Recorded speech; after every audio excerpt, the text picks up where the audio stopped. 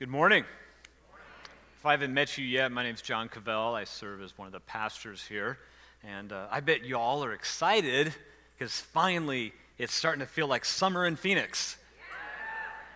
Wow, I'm impressed because this first service, they just looked at me like I had three heads. You know, nobody was excited about it. I know there's at least one person here who has been frustrated because it's taken so long to get to the triple-digit temperatures, and finally they're here. And all of you can relate to that, right? I won't say who it is, honey. But anyway, so we are picking up this week in a series that was started just a few weeks ago on perspective, how a relationship with God through Jesus Christ shapes our perspective. So we've looked at how does that perspective shape how we view our enemies, how we view our church. And today we're going to look at what does it mean to ask the question, who is our neighbor? And so when you hear the word neighbor, it's very possible, maybe the first thing you think of is this guy right here, Mr. Neighbor. I mean, the guy used the word more than anybody else. But maybe when you hear the word like, who's your neighbor, then you might think of the people who live in these places, depending on where you live. That's often the first thing we think about when we think about our neighbors. But the question that today is, who is my neighbor? Not just what does the word neighbor mean, but who is our neighbor? And if you're following along in a Bible, we're going to be in Luke chapter 10, starting at verse 25. If you have an electronic Bible or a paper Bible, we'll be having the verses up here on the screens as well. If you don't have a Bible and you'd like one, there are Bibles on tables against those back walls. And you can take one of those at any time as our gift to you. So we're going to start off in Luke chapter 10, starting at verse 25, which basically a conversation that started out as a test for Jesus. In verse 25, it says, an expert in the law. This is the person who, some translations, is called a scribe. Okay? A scribe, or an expert in the law, stood up to test Jesus, saying, Teacher, what must I do to inherit eternal life? And that was not unusual for someone to ask a question like that to a rabbi or a teacher. Well, what is written in the law? Jesus asked him back. How do you read it? And that was often the response. Well, he answers with, love the Lord your God with all your heart, with all your soul, with all your strength, and with all your mind, and your neighbor as yourself. He says, Jesus said to him, you've answered correctly. Do this, and you'll live. And it's interesting because now the scribe, we kind of get a little insight into why he's even initiating this conversation. It says, but wanting to justify himself, he asked Jesus, well, who's my neighbor? You see, in the Jewish mind in that day, your neighbor was really just your fellow Jews. People who were like you, who lived like you, who had the same values as you, who believed like you did, had the same political views as you do. That was your neighbor.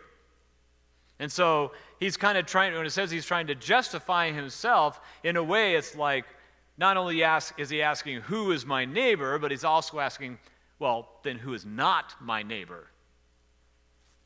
Okay, so let's go on.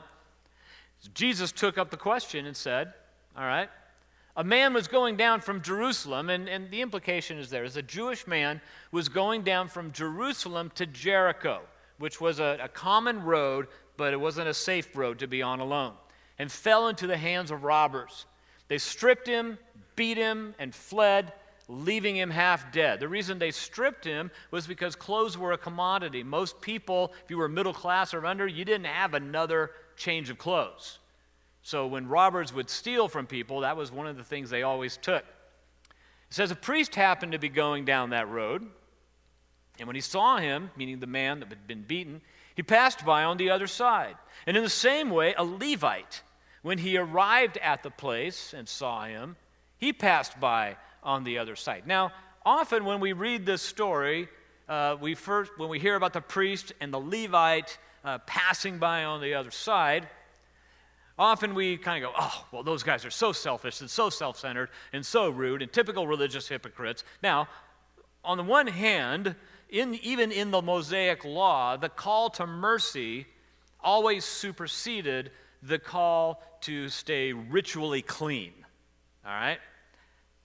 But you got to understand what's some context here as well, because we might be able to relate to them a little bit more. You see, the priest and the Levite, the reason they would be going down from Jerusalem, you got to understand everything was down from Jerusalem, whether it was that way geographically or not, because Jerusalem was where the temple was. So they're going down to Jericho, meaning the priest and the Levite had just been at Jerusalem, probably to participate in the priestly duties of the temple. As a result, they would have been given food to take to their families. Now, they see a man, and this isn't a road that's like Tatum, where you're walking along the sidewalk on Tatum and you look across and you see somebody laying on the sidewalk. You really wouldn't be able to figure out maybe what's going on over there. It was a smaller road, narrow enough that they'd be able to see across pretty clearly. And when it says that this man was left half dead, it means he appeared dead. So the priest and the Levite have a dilemma. They're probably thinking, I should go check on that guy. But he looks dead. And if he is dead, and if I check on him and he's dead, then that will make me unclean. Essentially, that whole unclean means that they become ritually unclean, and in the Mosaic law, there are prescriptions for protocols that you take if you are deemed unclean.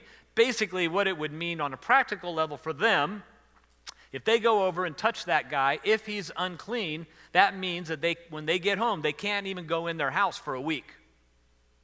They can't touch anyone in their house for a week. They can't hug their kids. And all the food that they have that they're taking home to their family would be unclean as well, and they have to be thrown out. Now, like I said, they're choosing not to have compassion, not to show mercy to somebody who's clearly in need. And that's the wrong choice, because even in the Mosaic law, compassion superseded the ritual purity. But there was something at stake. They've got an agenda. They're going home. Their family's waiting for them. What are they going to do for 7 days if they can't go inside the house? What about all the food that their family is expecting to have? So that's probably that and many other things are what's going through their minds. Okay, so let's keep going in the story. But a Samaritan on his journey came up to him, and when he saw the man, he had compassion. Now, let's stop right there. The Samaritans and the Jews did not like each other. They didn't like each other at all. The Jews didn't like the Samaritans because they were half-breeds, quote unquote. They were half Jewish and half Gentile, most of the time half Assyrian. So the Jews didn't like them. They considered them unclean. Calling somebody a Samaritan was the equivalent of calling them a heretic or a devil. And when you have two groups of people thrown in a same overall geographic location, when one is oppressive and hateful toward the other usually doesn't like them either. So Jews hated Samaritans, Samaritans hated Jews. So this Samaritan is walking down the road. He sees this guy over here that looks dead, but maybe not. And he decides to help him. So it says he went over to him and bandaged his wounds and putting on olive oil and wine, which were considered medicinal products and used as disinfectants. Then he put him on his own animal, brought him to an inn, and took care of him. And the next day he took out 2 denarii, which is 2 days' wage, not a small amount of money, gave them to the innkeeper and said, "Take care of him. When I come back, I'll reimburse you for whatever extra you spend." So let's keep going. Then Jesus said to the scribe, "Which of these 3 do you think proved to be a neighbor to the man who fell into the hands of robbers?" Well, the scribe replied, "The one who showed mercy to him," he said. Then Jesus told him, "Go and do the same." So what the scribe had to admit was that it was the Samaritan that did the right thing. And that probably did not go down easy. But then the question comes up, Well, who is my neighbor? Who is my neighbor? Is it just the people who live on my street? Well, that's not really what the word meant. Essentially, in context, the word neighbor is the person with whom you have to do at any given moment. It may be that after church you're going to go out for lunch, and so maybe your neighbor will be someone like this. And so the question might be, would you treat them any differently if Jesus was sitting at your table? If they made a mistake, if the order was wrong, if it took a while, would you speak to them the same way, or will you speak to them the same way as you would if Jesus was actually sitting at your table? Or if you're somewhere and a kid's taking your order, and maybe he's brand new, maybe it's his first day, he gets it wrong, doesn't get it right, and then you kind of get impatient and start talking to them as though they should be, being paid, as though they're getting paid six figures and should be an expert at this by now. Or what if that was Jesus standing there in that uniform with a goofy hat on? How would you respond to him? Or maybe this is going to be your neighbor. You see, it's whoever with that person with whom you have to do at the moment. Maybe someone like that is going to be your neighbor. Now, I'm not trying to lay guilt on anybody. I'm not trying to get legalistic, because I don't have this figured out either. I don't know exactly when are you supposed to serve them, when are you supposed to do what they're asking for and seeking at every time? Do you give them everything you could every single time? I don't know. But that's not necessarily the answer we're trying to get to today. But maybe there's another group of people that'll be your neighbor this week. What if it's one of these guys?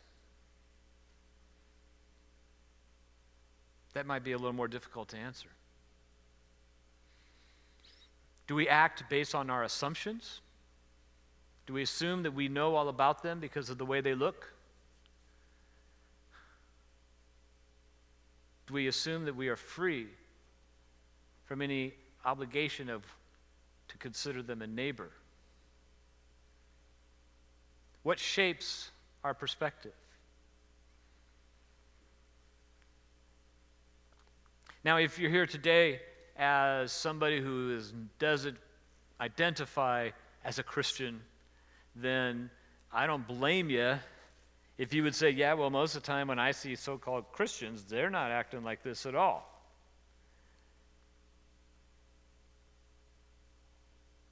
And I don't blame you. Some don't. There's days when I haven't.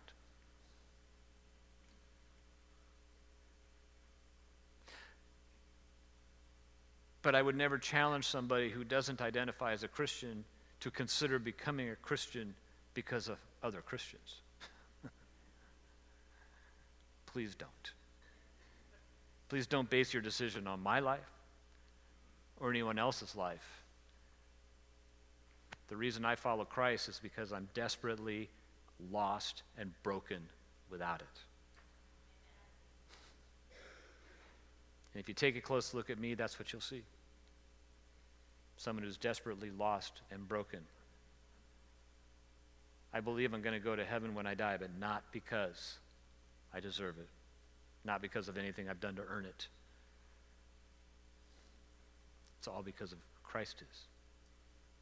Because he's the one that's perfect. He is. So who's my neighbor? Well, like I said, it really comes down to it's the person with whom you have to do.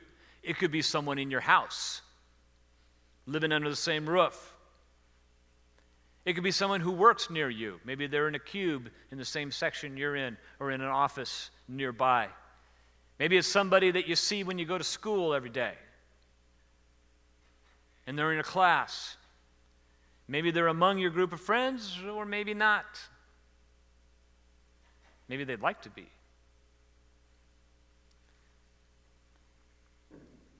Really what it comes down to is your neighbor is the one who's in front of you, who's in your line of sight, who's in your purview, who's somewhere in a position physically or whatever where you could have an effect on them, where you could love them. Earlier in the year, we talked about what does love mean? What is love? And we saw that one of the ways you could describe or understand the word love is value. That God's love is demonstrated value. For God so valued the world that he gave his only begotten Son. But God's love or value for us is demonstrated in that while we were yet sinners, Christ died for us. And so God demonstrates the value that he has for people like us through actions that communicate value. And so if we're to love our neighbor or value our neighbor, what does that look like? And one thing as we move on that I want to share is that, the thing is, here's the deal. God loves us. And I've been at this whole following Jesus thing for quite a while. Longer than a few of you have even been alive. And still, I don't get it. I believe that God loves me. This broken, messed up, sinful, undeserving person that I am. I believe that God loves me, but I don't get it. I don't understand it. I can't make sense of it. I can't do the math on that. I accept it, I believe it, and I've entrusted my life to it. But it still baffles me. Why and how? And here's the thing that's even weirder, is that God says, okay, not only do I love you, and that doesn't make any sense, but my plan A for reaching other people is y'all. And so imagine God's got a focus group together, as if he needs it, but let's just say he does. And he goes, okay, so here's my plan. Doing the presentations, got the whiteboard, the really cool digital whiteboard, that kind of thing. He goes, here's the deal, here's how it's going to work. I'm going to love imperfect, sinful, broken, messed up, self-centered, selfish people. And, it gets even better, and I'm going to use them to communicate that love to other sinful, messed up, broken, selfish, self-centered people. What do you think?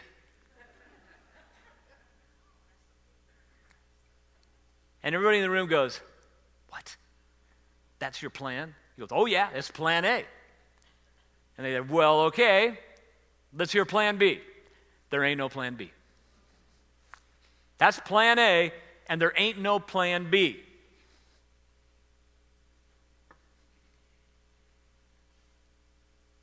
You and me, we're plan A. And on paper, it doesn't seem like it should work, does it? But as we've seen, a bunch of kids are proving it out.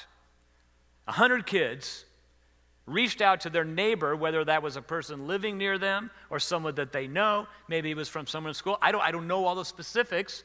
I know for the last several weeks, when we pray as a staff, we get a list of the kids who have invited and the kids who've been invited, and we're praying for them. And it's been so cool to see that list grow each week. And so all these adventure kids are leading the way. They're proving that plan A does actually work. And so we can come up with all the excuses for not making it work, for not working it out, for not living it out. We can make up all the excuses we want, but the truth is, God's the one that's doing it. And I could hyperanalyze it and give you all the reasons why it doesn't work, and then 100 kids are actually going out and doing it and making it real. Because that's how God works, isn't it? That's how God does stuff. So God says that this is plan A.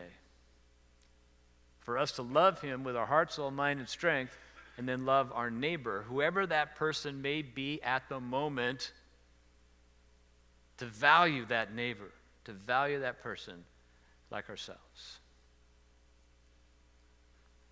Well, among all the things that are going to happen, there's 3 things that will happen when you do this. Loving this neighbor who's right in front of you at the moment. 3 things. Number 1, it's going to be inconvenient. Of the 3 people that were walking down the road and saw this man who had been beaten up and left for dead, it was inconvenient for all of them. Don't think it wasn't inconvenient for the Samaritan. We don't know where he was going at the time and why he had 2 days' wages in cash on him and going on the road from Jerusalem to Jericho, which was a dangerous road for robbers and thieves, but he was there. It was inconvenient for all 3 of them. One of them decided the inconvenience did not outweigh the call to mercy. It won't always be convenient.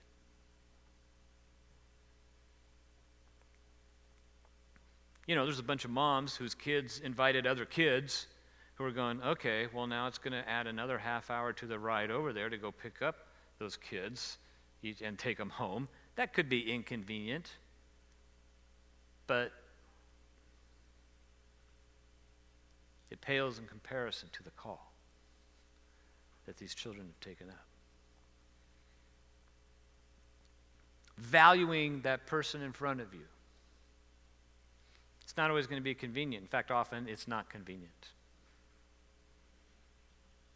Second thing it's going to do is confront your biases.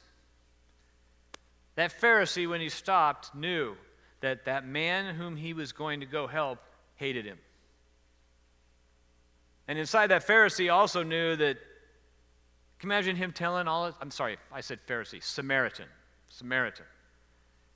When that Samaritan got home and had to explain to his wife and anybody else why he spent 2 days' worth of wages and all that time on who?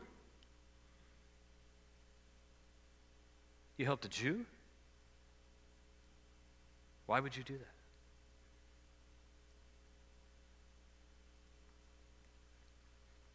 As I was growing up, for a while we lived with my grandparents. We had their extended family around, and I was exposed to a lot of racial bigotry. There were people in my family who had derogatory names for every color, every nationality, every racial division. And I remember as I got into elementary school, moving towards junior high, there was a point where I decided I didn't want to be like that. It just felt so wrong. There was no spiritual perspective because that wasn't my family at the time. But I remember having to think, I don't want to be like that. I'm not going to talk like that. I don't want to think like that. I don't believe I don't think it's right. And I'm not going to be like that. But it's all I'd known as I was growing up. So it had already kind of been hard-coded into my brain. My default settings were set, and I had to force that perspective to change. Sometimes valuing the neighbor, that person in front of us, that person with whom we have to do, may confront certain biases, whether it's racial or societal or whatever. It could be spiritual, it could be religious. Depending on whatever your biases tend to be, God may put you in a position where you have to reach out and to be obedient to Him in a way that will confront biases that may be ones that have been there in a long time. And maybe they've been there so long they seem normal. Yet they're unacceptable to God.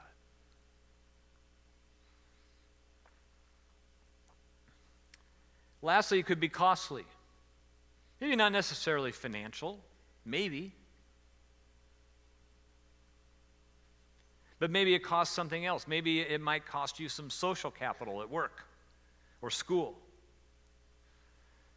or in your neighborhood, or wherever, or with family, extended family.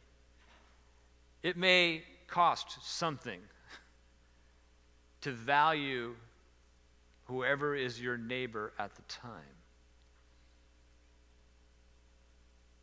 It could be inconvenient, could confront your biases, and it could be costly. It was all three of those things for the hero in this story, namely the Samaritan. But he did it anyway. And Jesus made him the example, the good example. For us in this church, you know who the good example is right now? It's those 100 Adventure kids who reached out, who took up the call and set the example to lead the way. Well, they're just kids and that's, they can do that. And say, nah, don't even go there. They're doing it right. Period. They're doing it right. They're doing what all of us inside are kind of, I wish I could do that. So here's what I want to leave you with. Moving forward this week. And I want you to take a second. I'm going to give you 3 questions. I want you to take a second on each one. Maybe even ask yourself right now.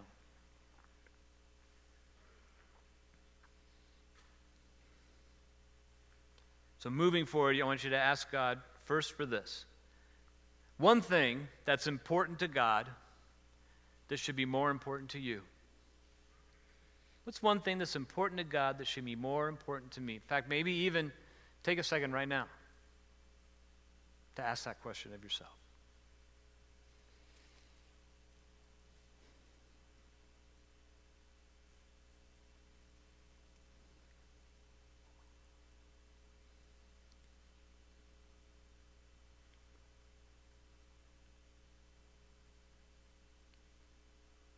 If you could hear Jesus' voice with your ears, and he said, one thing that you know is important to me, that needs to be more important to you. The second question is the inverse of the first one. What's something that's unimportant to God that should be less important to me? If God were to say, that thing that you're so wrapped around the axle on, that you spend a lot of time thinking about, stressing about, worrying about, it's not that big of a deal. Take a second. Ask yourself, is there something that's unimportant to God that should be less important to you?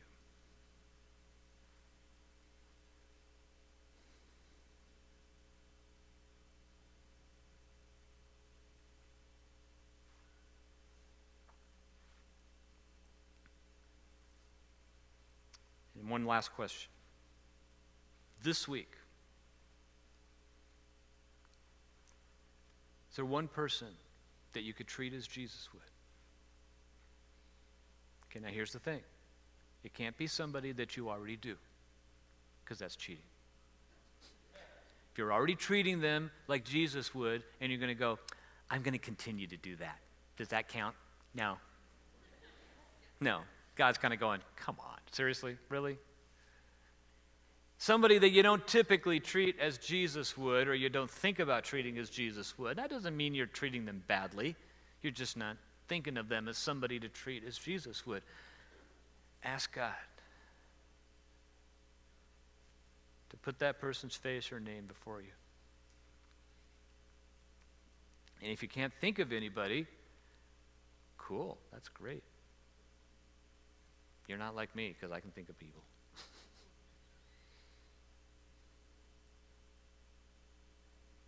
You can take those questions home with you. Early in the service, Caleb talked about this next steps card. Maybe in order to do this, to take up this challenge, you want to do that, but maybe you're trying to figure out, well, exactly how do I do that? Are there places, are there opportunities where I can grow into this? Yes, there are. As a church, we do want to help. We want to come alongside you. We want to provide opportunities where you can get involved, you can get connected, and you can grow in all areas. And maybe today, maybe the first step is to discover Jesus. Maybe you've heard about Jesus. Maybe you know somebody who knows him. Maybe you're like me and you grew up even to adulthood still having absolutely no idea what the whole Jesus thing was about. I don't know. But maybe if your next step is to start saying yes to God's love and forgiveness through Jesus Christ, it would be our honor to help you with that. After the service, there's going to be men and women down front that can pray with you, can encourage you, or you could fill out this card with some notes, take it to Direct and Connect on your way out, and we'll get it, and we'll get back with you. We'll help you. That's what we're here to do. You know, God loves us so much, in spite of all the reasons that we present to him not to, he does anyway. He loves you. Every single one of you. He knows your name. The Bible says he knows how many hairs are on your head. He's paying attention. He cares about you. And not only does he want you to experience his love, your plan A, to carry that into the lives of other people. Your plan A, and there ain't no plan B. Let's pray. Heavenly Father, thank you for your grace and mercy. Thank you for your love and forgiveness that you give to me all day, every day, top to bottom, side to side, even when I'm not looking for it, even when I'm not paying attention to it. And thank you that you do that for every person in this room sitting here today. And God, thank you that you, in spite of all the reasons not to, you have made us your plan A. To show other people, other undeserving, broken people, your love. As we go through this week, God, we're going to encounter all sorts of different neighbors. At work, at school, in our neighborhood, in our church. Wherever we go, there's probably going to be people there that fit the description. And are we going to ascribe to them the value that you have for them? Or do we let those opportunities go by? God, I pray for myself that you would not let me rest until I am valuing my neighbor as I value myself. In Jesus' name.